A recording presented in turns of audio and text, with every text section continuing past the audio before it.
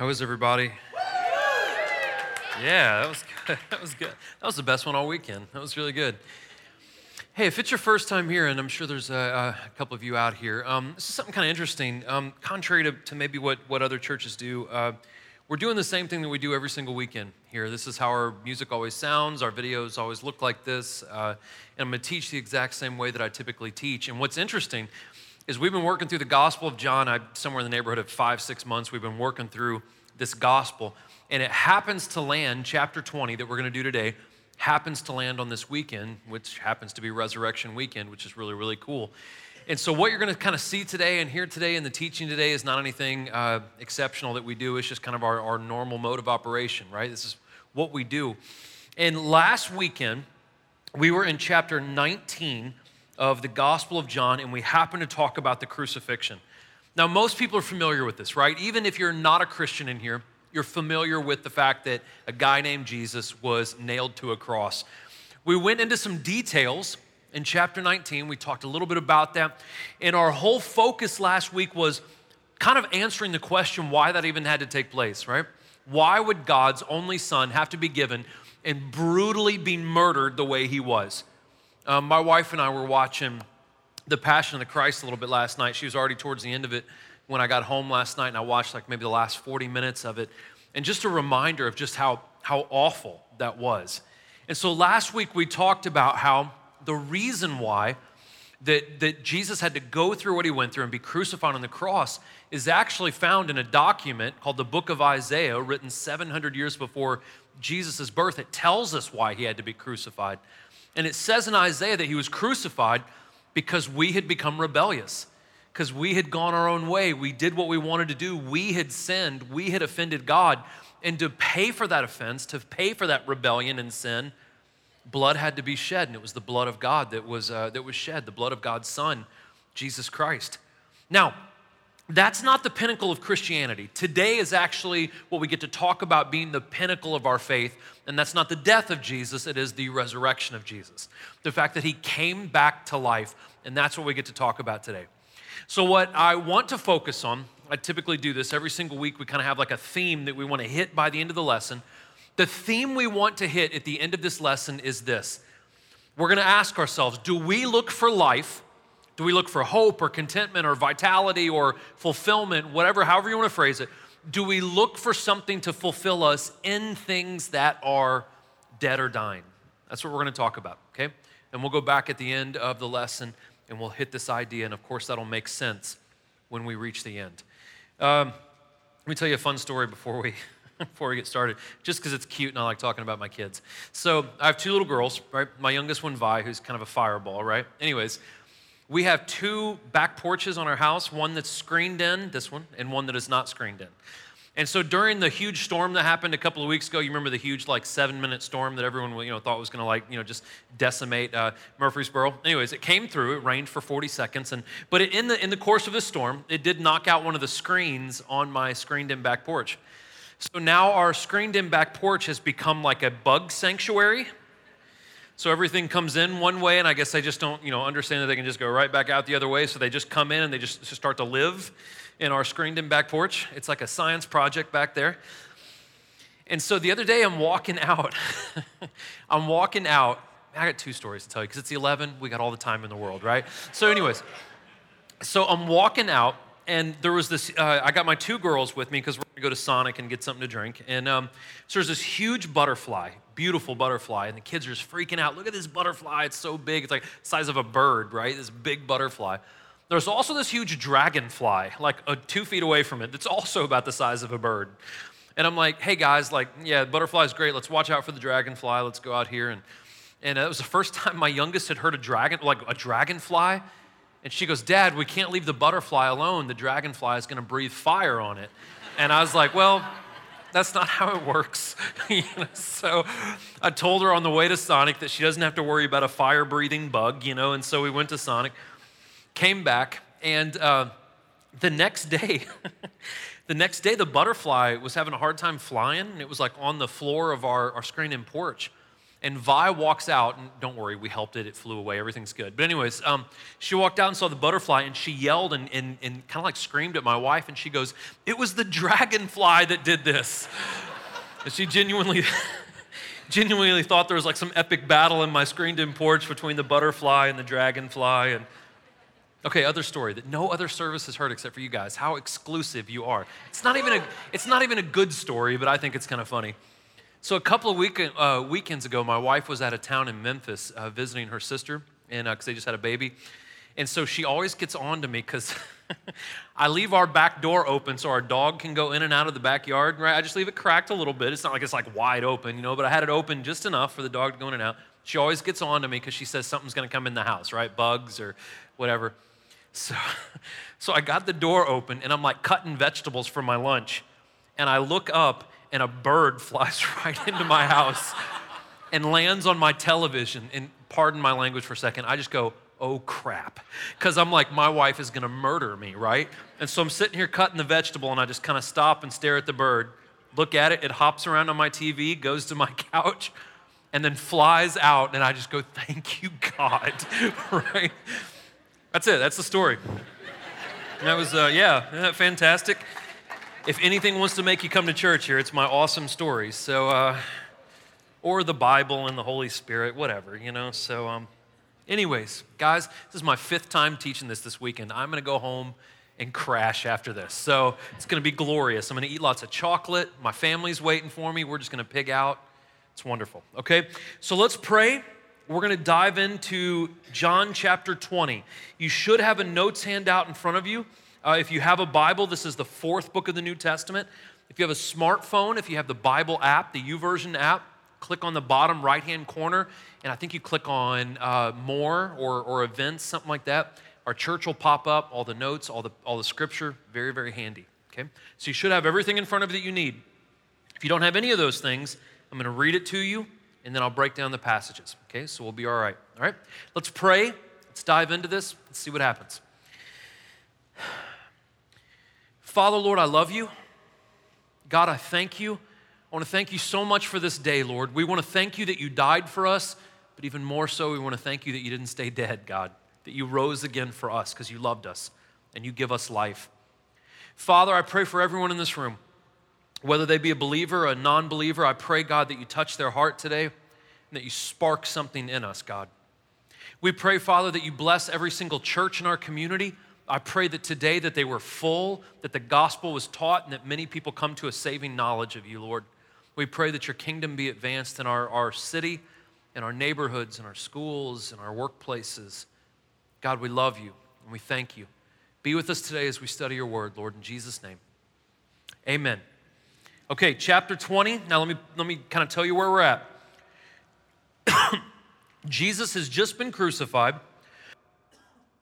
And there's 2 influential men, Nicodemus and Joseph of Arimathea. These 2 men worked out a deal to where they got to get the body of Jesus off the cross, right? They put it in a proper tomb. They gave Jesus a proper burial. They sealed the tomb. And now here we are on the next day, okay? A couple of days later, and here we are. On the first day of the week, Mary Magdalene came to the tomb early while it was still dark.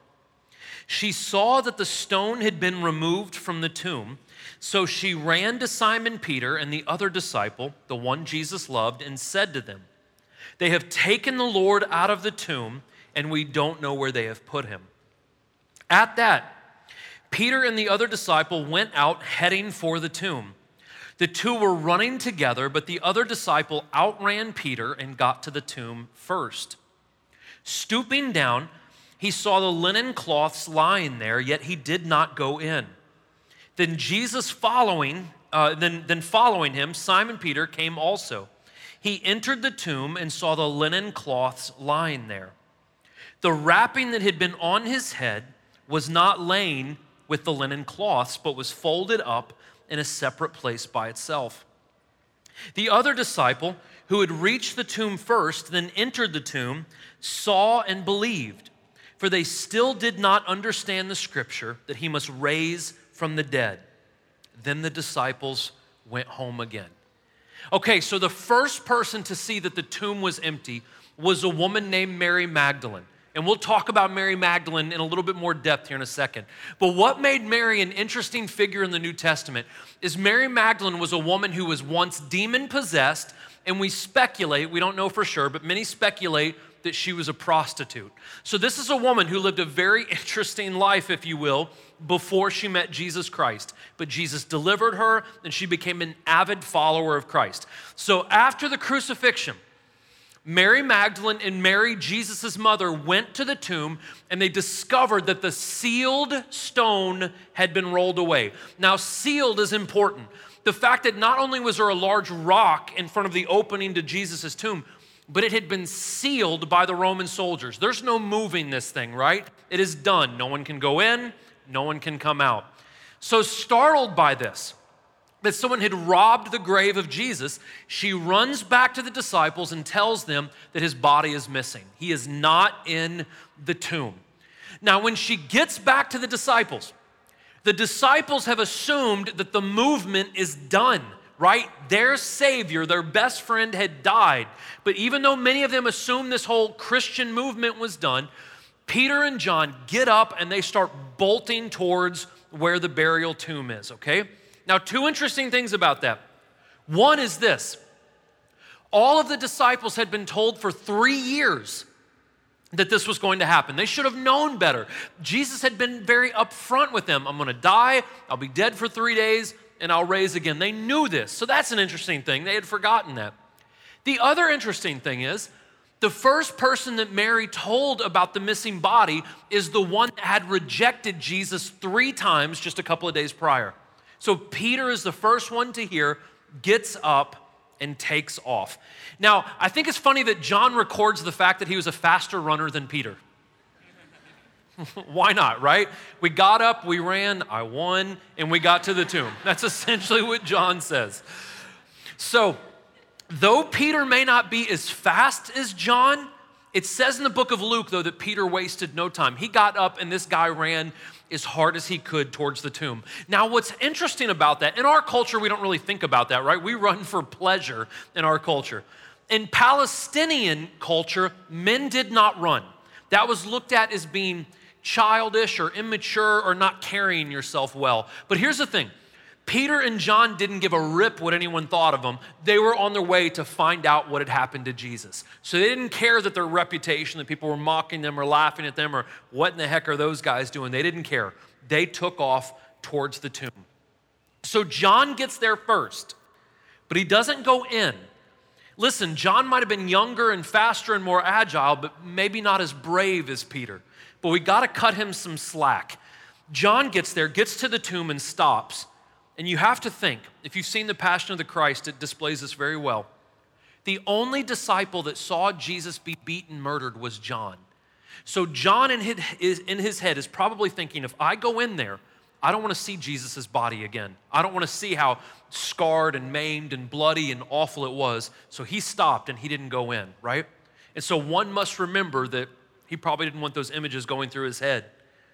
Now Peter, if you haven't been here for our teachings on Peter, Peter is the guy that does something and then he thinks about it, right? So Peter shows up, he doesn't think a thing about it, plunges right into the tomb. And now one of the things is he might have been motivated by his shame. He was now known as the guy who had denied Jesus 3 times. And so maybe motivated by shame, he thought he could fix the situation or do something to kind of get his reputation and redeem himself. So he just jumps right into the tomb looking for the body of Jesus. So Peter goes in, and as he goes into the tomb, he sees something pretty interesting. Not only is Jesus' body not there, but the linens have been laid out and some of them even folded and put back. It's nice to know that Jesus is an A-type, right? That gives some of us hopes. Folds everything up nicely and puts it back where it needs to go. So what this shows us, though, is it shows us that whatever took place, it wasn't chaotic, it wasn't spur of the moment, it was well thought out. It was intentional, it was calculative. Someone even took the time to make sure that the clothes were properly folded. So this wasn't just an accident. And so eventually, after Peter goes in and there's nothing in there, John mentions that he goes in too, and now he's the third person that has witnessed the fact that Jesus' body is not there. And it said he saw and believed. That doesn't mean that he believed Jesus resurrected yet, because it says they hadn't connected the dots yet. They know that Jesus was missing, but they didn't remember that the scripture foretold this. They didn't remember that Jesus had told them that. And the reason why it's important that John mentions that is later on we're going to see that the scripture doesn't make sense. Jesus' words don't make sense until we have the Holy Spirit. And we're going to see later when they receive the Holy Spirit, okay? So next part. But Mary stood outside facing the tomb, crying, and as she was crying, she stooped to look into the tomb.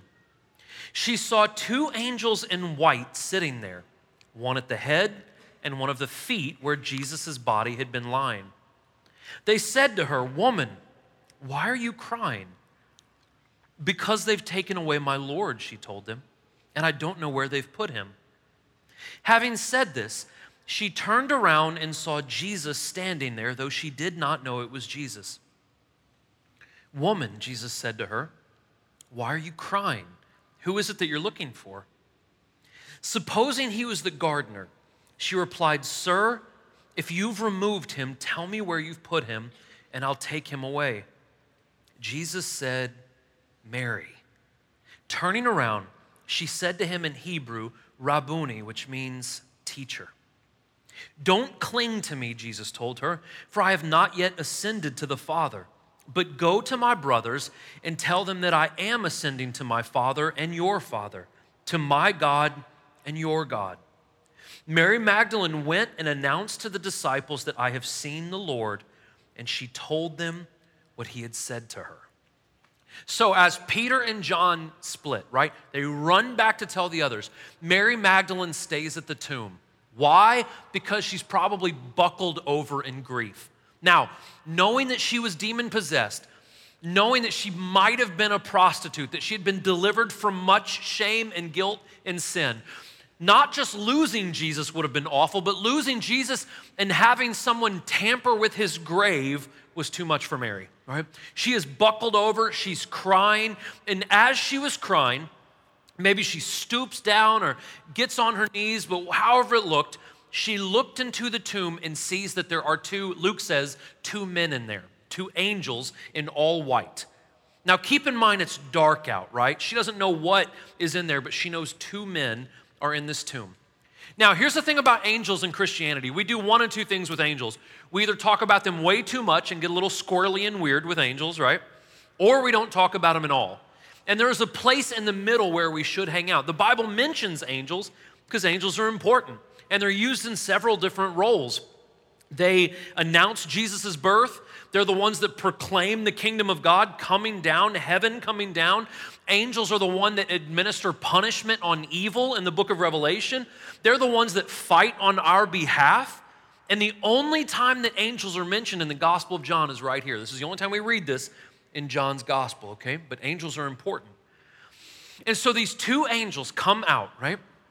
And they look at Mary and they say, "Why are you crying?" Now, the reason why Mary didn't act extraordinarily to the angels is more than likely because her eyes were clouded with tears. She was overwhelmed with grief, right? She wasn't in a right mind frame. If you read about how other people encounter angels in the Bible, like John actually, John encounters an angel when he writes the book of Revelation, and it says he fell down like a dead man. That's a fancy way of saying he passed out, right?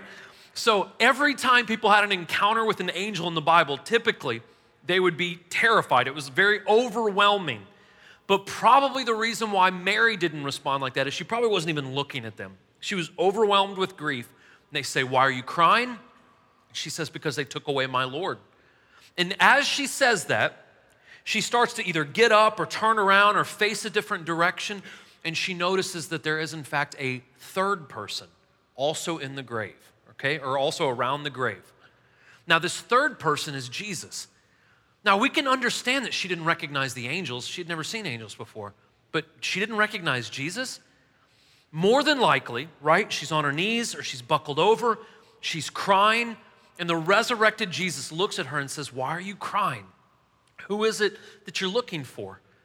And she's again overwhelmed, and she assumes this is just the gardener, right? It's dark outside, she's confused, and she just assumes that this is the guy who comes early in the morning to take care of the garden that is around this tomb. And so she wasn't looking for the resurrected Jesus. She was just looking for a corpse. She was looking for a body, and she assumed that this gardener knew where the body was. And so after Mary says, please, just if you took him, if someone else took him, just let me have the body. I'll take him off your hands, please. And after she says this, Jesus looks at her and he says one word. This is so good. He just says, Mary. And at this point, she knew exactly who was speaking to him. Why? Because it says in John chapter 10 that his sheep know his voice. He had probably said her name 1,000 times in all the time that he had known her before the crucifixion. And so when he spoke her name, something clicked, something resonated with her, and she knew that that was her Savior. Now, how do we know the voice of God? I'm talking about you and I, right? Here's how we start to understand and decipher the voice of God. It takes a little bit of work on our effort. It takes us blocking out time in our day to pray. In order to open up communication with God, we have to talk to God. I know that sounds nuts, right? We also need to read the Word of God. God speaks to us through the written Word.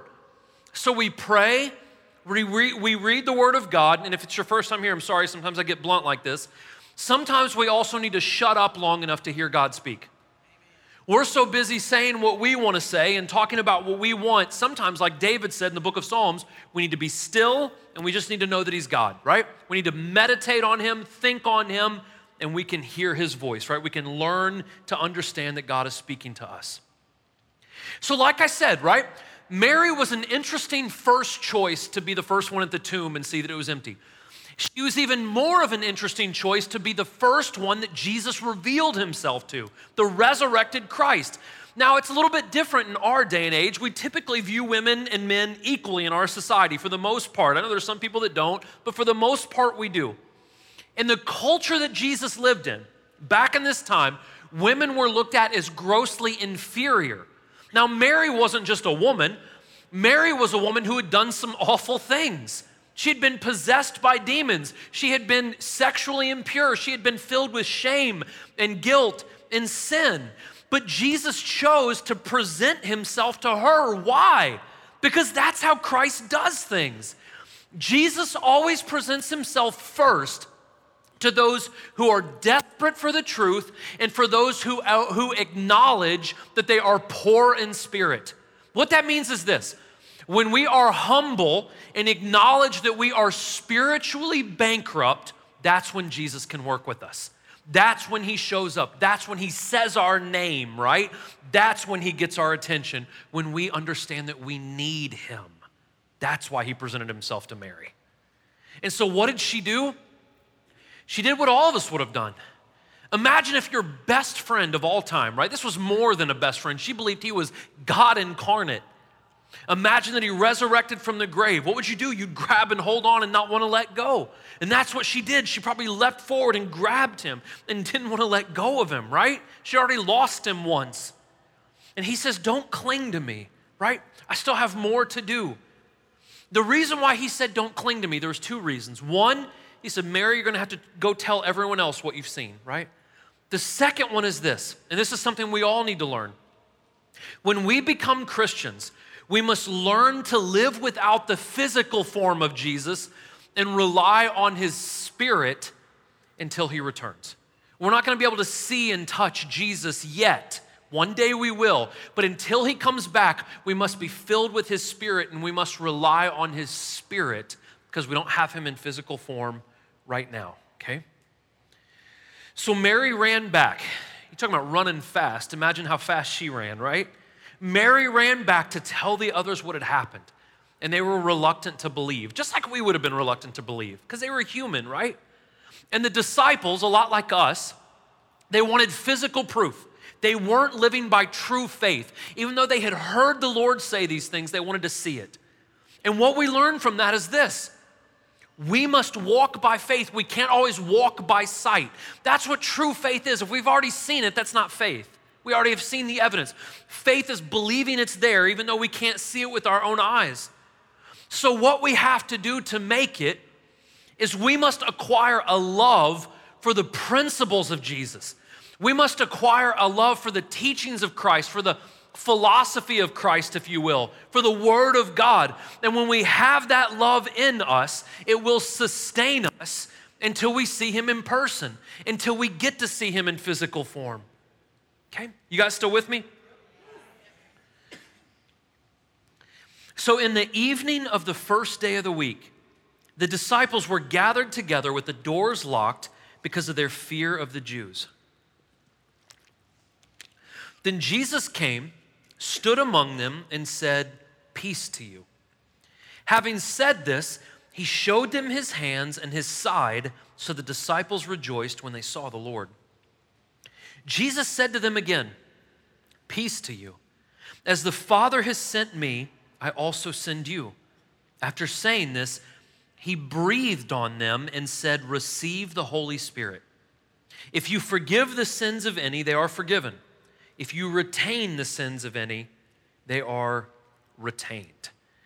Okay, so at the beginning of chapter 20, we're pre-dawn, right? I was driving to church this morning at 5 o'clock in the morning, and I'm like, no one should ever be up at this hour on a Sunday, right? Or any day, really. But anyways, was driving here, the moon's out, it's dark, it's pre-dawn. That's where this story starts, pre-dawn. But it ends in the evening of the same day. And in the evening of the same day, the disciples were huddled together with the doors locked and they were worshiping, right? But they were stricken by fear because they were afraid of what the Jewish people or what the Romans would do to them. They thought, well, Jesus was just crucified. We could be next. So they locked themselves in a room, right? So they could be alone. In the middle of their fear, in the middle of their confusion, Jesus shows up and says, "Peace," right? That's what He does. In the middle of our tumultuous times, He shows up and He says, "Peace to you." Now, the mention of the locked doors is important. There's these little bitty things that we can miss if we're not careful.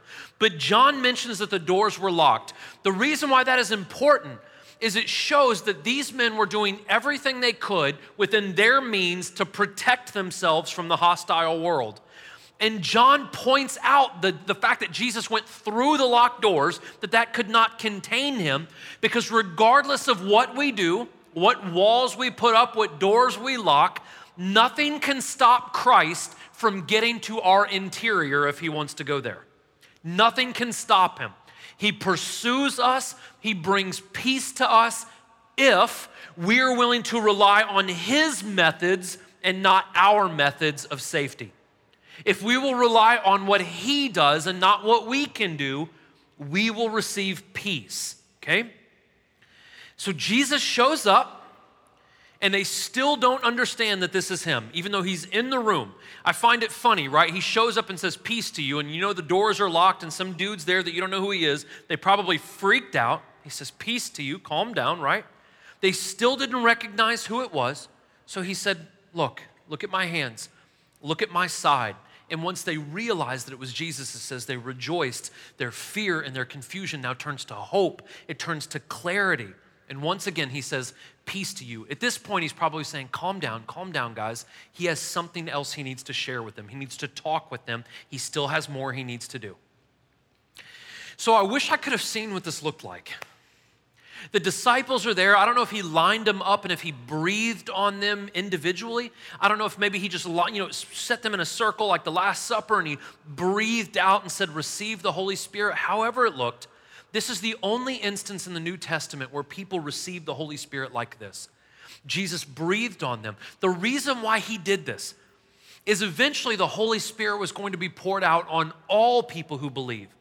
But Jesus wanted to prepare this small group of people so they could go out and teach the masses of people who were about to receive the Holy Spirit. So has everyone had access to the Spirit yet? No, that's going to happen in about 40 days from where we're reading. But Jesus wanted to fill them with the Spirit to prepare them for what they had to do. Now, what we learn from that is this. It's not enough simply to believe in Jesus. We must be filled with the Spirit of Jesus, or we're incomplete. We're unprepared. So not only does the Holy Spirit bring us comfort, right? The Bible says a peace that passes all understanding. That's what we receive from the Holy Spirit. The Holy Spirit gives us counsel, which means it gives us wisdom, it gives us knowledge, it gives us the ability to discern what is evil and what is good. The Holy Spirit also opens up our understanding of the Word. It does that as well. That without the Holy Spirit, that book makes no sense. So it opens up our understanding. And then the Holy Spirit prepares us to go out and engage the world around us. That's what Jesus was doing right there, preparing them to go out. He says, I've been sent and now I'm going to send you too. Now there's a big misinterpretation with verse 23. If any of you were raised in Catholicism, my wife was, and I'm not trying to knock on the Catholics, I love Catholic people, but they have misinterpreted verse 23. They believe that the Pope and the papacy and the fathers, the priests of the Catholic Church, have the ability, they think from verse 23, to go out and either forgive people's sins or not forgive people's sins. And that's not what that passage means. This passage, verse 23, means that Jesus, by his Holy Spirit, gives the disciples, gives us, the authority to go bring the word of God and to bring the gospel, and that gospel forgives the sins of mankind. If we retain the gospel, people's sins are not forgiven. But if we give the gospel, their sins will be forgiven. That's what that means, okay? Last part, this is the good stuff. But one of the 12, Thomas, was not with them when Jesus came. So the other disciples kept telling him, we have seen the Lord. But he said to them, if I don't see the mark of the nails on his hands, put my finger into the mark of the nails, and put my hand into his side, I will never believe. After 8 days, his disciples were indoors again, and Thomas was with them. Even though the doors were locked, Jesus came and stood among them and said, peace to you. Then he said to Thomas, put your finger here and observe my hands. Reach out your hand and put it into my side. Don't be an unbeliever, but a believer. Thomas responded, my Lord and my God. Jesus says, because you have seen me, you have believed. Those who believe without seeing are blessed. Jesus performed many signs in the presence of the disciples that are not written in this book, but these are written so that you may believe that Jesus is the Messiah, the Son of God, and by believing, you may have life in his name. So are Christians gullible? Yes, many are, right? But not all Christians. And John wanted to include a follower of Jesus that was not gullible. We have a guy named Thomas, right? Tom, right? Good old Tom. Doubting Thomas was the stereotypical cynic, skeptic that needed to see proof. We all have like that one friend in our life, right? And so the disciples had told Tom about Jesus appearing, but he wasn't there, so he didn't believe it, right? I didn't see it, I don't buy it. In fact, Thomas was kind of fed up with the whole Jesus thing. He loved Jesus when he was alive. He loved God, right? But he thought that the whole movement was over. He's like, this whole Jesus movement has crumbled, it has fallen apart. He was one of those seeing is believing type guys.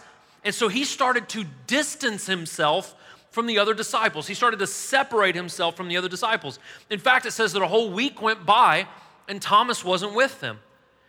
What John wanted to show us with Thomas, though, was this, is that even though someone doubts, even though someone needs proof, even though they're skeptical, that if they will pursue the truth, if they will give the truth a shot, that they will see the truth. We see that Thomas, though he was doubting, though he was skeptical, he didn't give up on God. He went back and worshiped with the disciples a week later. So he went to church, if you will, and at this particular worship service, it must have been a heck of a worship service. Like Jesus showed up literally at this worship service. So even though the doors were locked, Jesus shows up again. He says, hey, everybody, peace to you. And then he turns around and looks at Thomas and he says, I think you wanted to see these. Here you go. And he says, here, look at this. He pulls up his shirt and he says, touch my side, right? You wanted to touch my side. You wanted to see my hands. Here you go. And so rather than showing his scarred wrists and side to the whole group, he just targeted Thomas. Thomas sees it, touches it, he's convinced and says something huge. He says, my Lord, my God, acknowledges that Jesus is God. Now here's what's interesting about this. Let's look at this carefully. Jesus didn't scold Thomas. He didn't make fun of him. He didn't turn around to the other disciples and be like, can you believe this guy? He doesn't believe, right? He didn't make fun of him. He didn't do any of that. What Jesus did is he provided evidence that he was the Savior. And only after, please listen to this, only after presenting evidence to the non-believer could he then get on to him for not believing. That's the only time. So here's the thing as Christians, guys. We get super offended when people question our faith. Oh, how dare you, right? How dare you, a non-believer that wasn't raised in a Christian home, question what I believe, right? And we get super bent out of shape about this. I came from a non-believing background. My wife came from a non-believing background. And luckily, we were saved in a church where we had a pastor that was a pretty learned, smart man. Here's the thing. We as Christians shouldn't shy away from hard questions. We shouldn't even shy away from people who doubt. That's who we're going to reach out to. I think it was Peter in the New Testament who said, you need to be engaged with people that have questions and doubt, but you need to have an answer for people who ask you about your faith. So we don't need to be afraid of non-believers. We just need to do enough study and research to be able to answer some of their questions. Now, here's the other thing, Christians. I love you, but there's something that we do that's not very smart. Whenever people say, is there a Jesus? We say, yeah, look at the Bible. And they're like, I don't believe in the Bible, right? So that doesn't work for me. We can't exclusively use the Bible to present Jesus to people. I know that sounds crazy for a pastor to say. Here's where we start off, though, or at least where I believe we should start off. We show people the evidence of God by what God has done in our life. When we start to get to know people, right? When we build relationships, when we ask what people's names are, when we gain a rapport for them, when we have a good reputation with the people around us, they're gonna ask us about our lives, and then we can tell them, right? I was once a cocaine addict and tried to take my life 3 times, and on my 3rd suicide attempt, I came into this relationship with God. I haven't struggled with drugs or alcohol in 15 years and all these different things. You can share these things. Our life, that makes a difference. We can also do some study and we can show them history. Now here's where the Word of God comes in a little bit.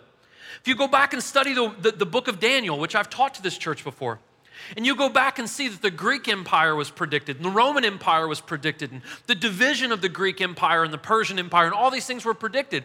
We can use history to show that the Bible has some validity. We can even use archaeology. You can get on Discovery Channel and National Geographic and find archaeological discoveries that they have presented on non-Christian places that show that almost all of the cities and areas and different monuments in the Old Testament and New Testament have been discovered. That gives our faith some value. We can show from the Word of God principles that work, right? Treat others as you want to be treated. Husbands, love your wife. Women, respect your husbands. Be good with your money. Don't go into debt. Things like this that we can present, and that also adds evidence of our faith. Get this. We can even use science and nature to prove God. Those things are not our enemies. The more and more science we discover, the more and more it just validates the book of Genesis and the first couple of chapters of it. Even things like the Big Bang Theory. Do you guys know what the Big Bang Theory is? I know you've heard it and everyone thinks it's evil.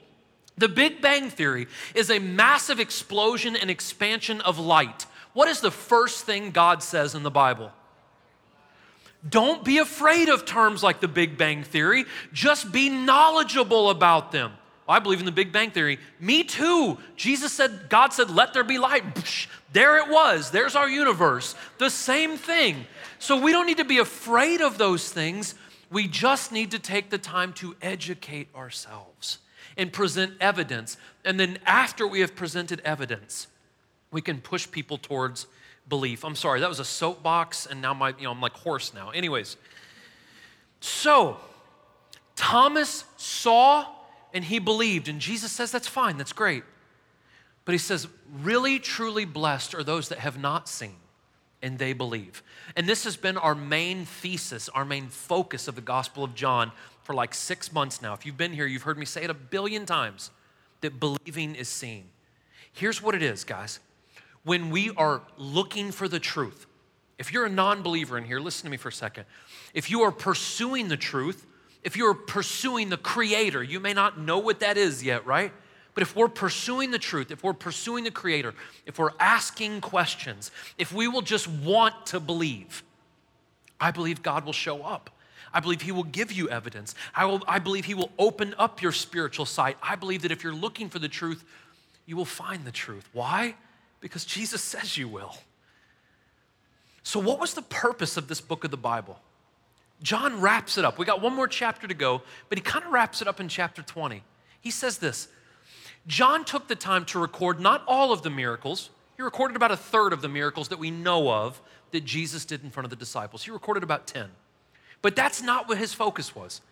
John wasn't focused about the miracles of Jesus as much as he was focused about the identity of Jesus. All of John's readers were Greeks and Romans. These were people that would not know who Jesus was. They didn't have any firsthand knowledge of Jesus. So before he wanted them to know about the miraculous things he did, that he wanted them to know who he was and what Jesus has to offer. So he sums it up really nicely in chapter 20. By believing, you may have life in Jesus' name. So what is life? John would say Jesus is life. And through his resurrection, we find life. Not just life here, life forever, eternal life. Okay? So let me switch gears as we end. All week as I was studying, I went through the other Gospels, and I know I couldn't hit all 4 Gospels today. That would have been cool, but it would have taken a lot longer to do. All 4 Gospels are in congruency, which means they don't contradict each other, but they come at the crucifixion and resurrection from different perspectives. Now, Luke, who is a doctor, goes into much more detail because he's a doctor, right? And so one of the things he goes into detail about is this conversation that Mary had when she discovered that the body was missing. One of the angels, according to Luke, says and asks Mary this question, and this has been stuck in my head all week. This is what the angel says. Why are you looking for the living among the dead? Why are you looking for something that's alive in this graveyard, is what he was saying. The angel said, he's not here. He's been resurrected. Now, if it's your first time to this church, I want to let you know I'm an honest person. I'm a pretty straightforward person, and I love people enough to just shoot right down the gun barrel, right? To be very upfront with things. This time of year, Christianity goes nuts. This is our time of the year to advertise and to drop eggs out of flying apparatuses and do all this crazy stuff, right? To have all these big ploys to get people in the door. And I get it, right? The hope is, and I believe that every church in our town, their true hope is to do whatever we can to get people in so we can present the gospel. But what happens is this. The circus fades away. The shenanigans and the giveaways and all the stuff kind of fades away. And so does our intensity on our focus on Jesus. And so what happens is this. Maybe sometimes we don't present the weight and the enormity of the resurrection of Christ. So we go back into the world and the distractions of the world start coming back, right? Well, man, resurrection weekend was great. The sun was shining. We had our best clothes on. This guy gave us this really uplifting lesson about how much God loves us. But then we go out and life starts hitting us again from all corners. We start getting hung up on Facebook again. We start looking at porn again. We start staying up way too late at night and neglecting our family or working too hard and not coming to church as regularly as we used to or whatever the case may be. And we start looking for short-term fixes because we start getting depressed again or sadness comes on or some kind of tragedy strikes. So we go back to the bottle, right? We start smoking more. We start smoking weed or we start doing drugs or whatever pacifies us and gives us some kind of short-term fix. And here's what we end up doing.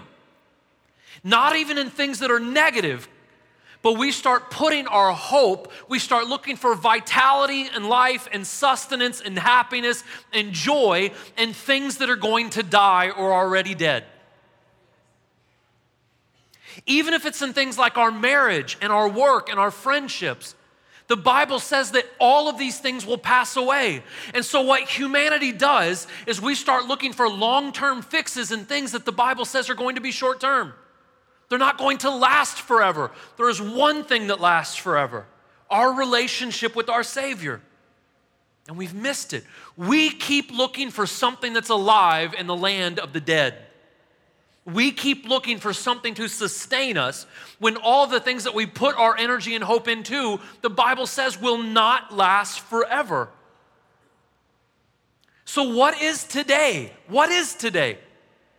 A day to chalk up our biggest attendance or to make sure everyone leaves with like a warm, fuzzy feeling? That's not what it is. Today, talking about the resurrection, the most important thing that has ever happened. Today is not a quick fix. Today is not a, hey, we'll see you until next year type thing. That's not what this is. Today is an invitation.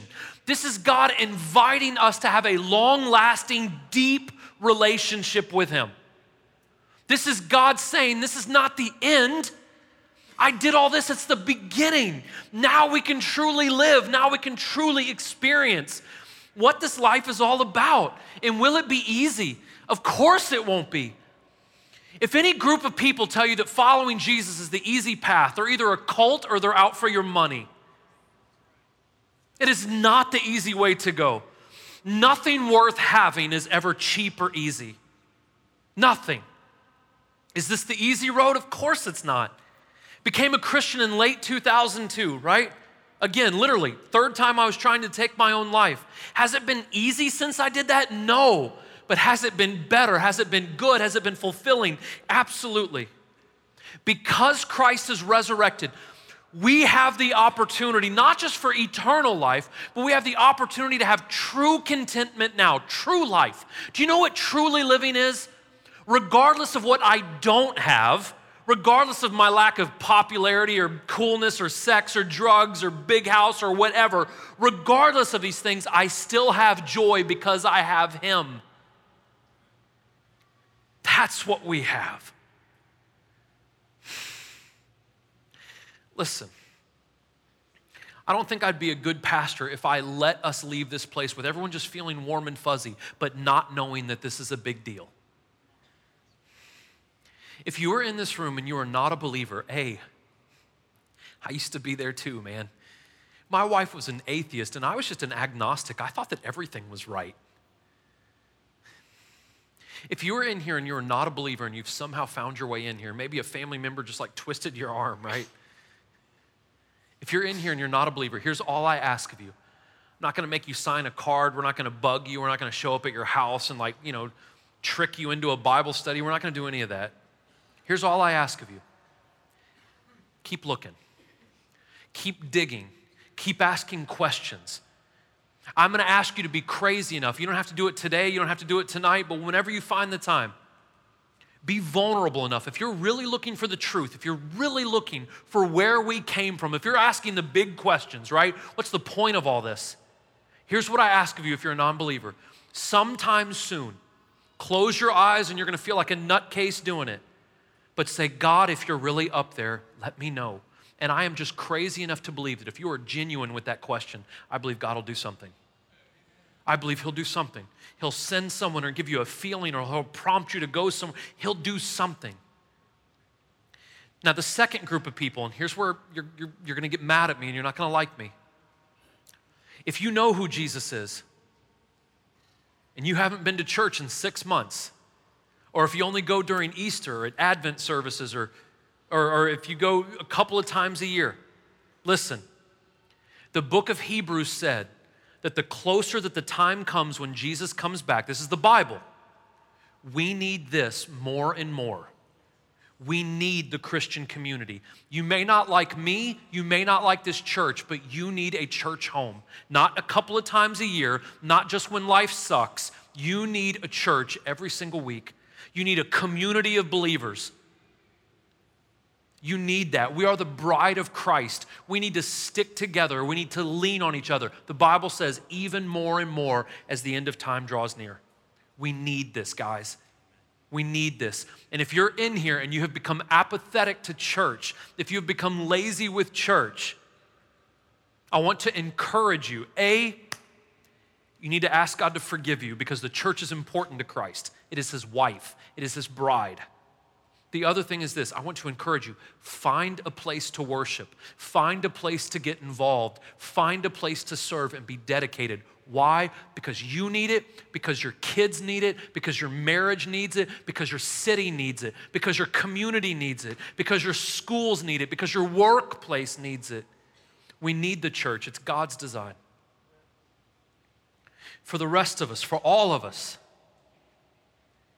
do not forget. Am I against Easter eggs and parachuting rabbits? I'm not against any of that. But my fear is this, is that we forget. That the liberation we find in the resurrection was paid for with a great amount of blood. And we forget that the greatest thing that has ever happened is represented by this day, that God came to earth, lived like you and I, died a violent death, and shot up from the grave. And he lives forever. And because he did that, we can too. Right?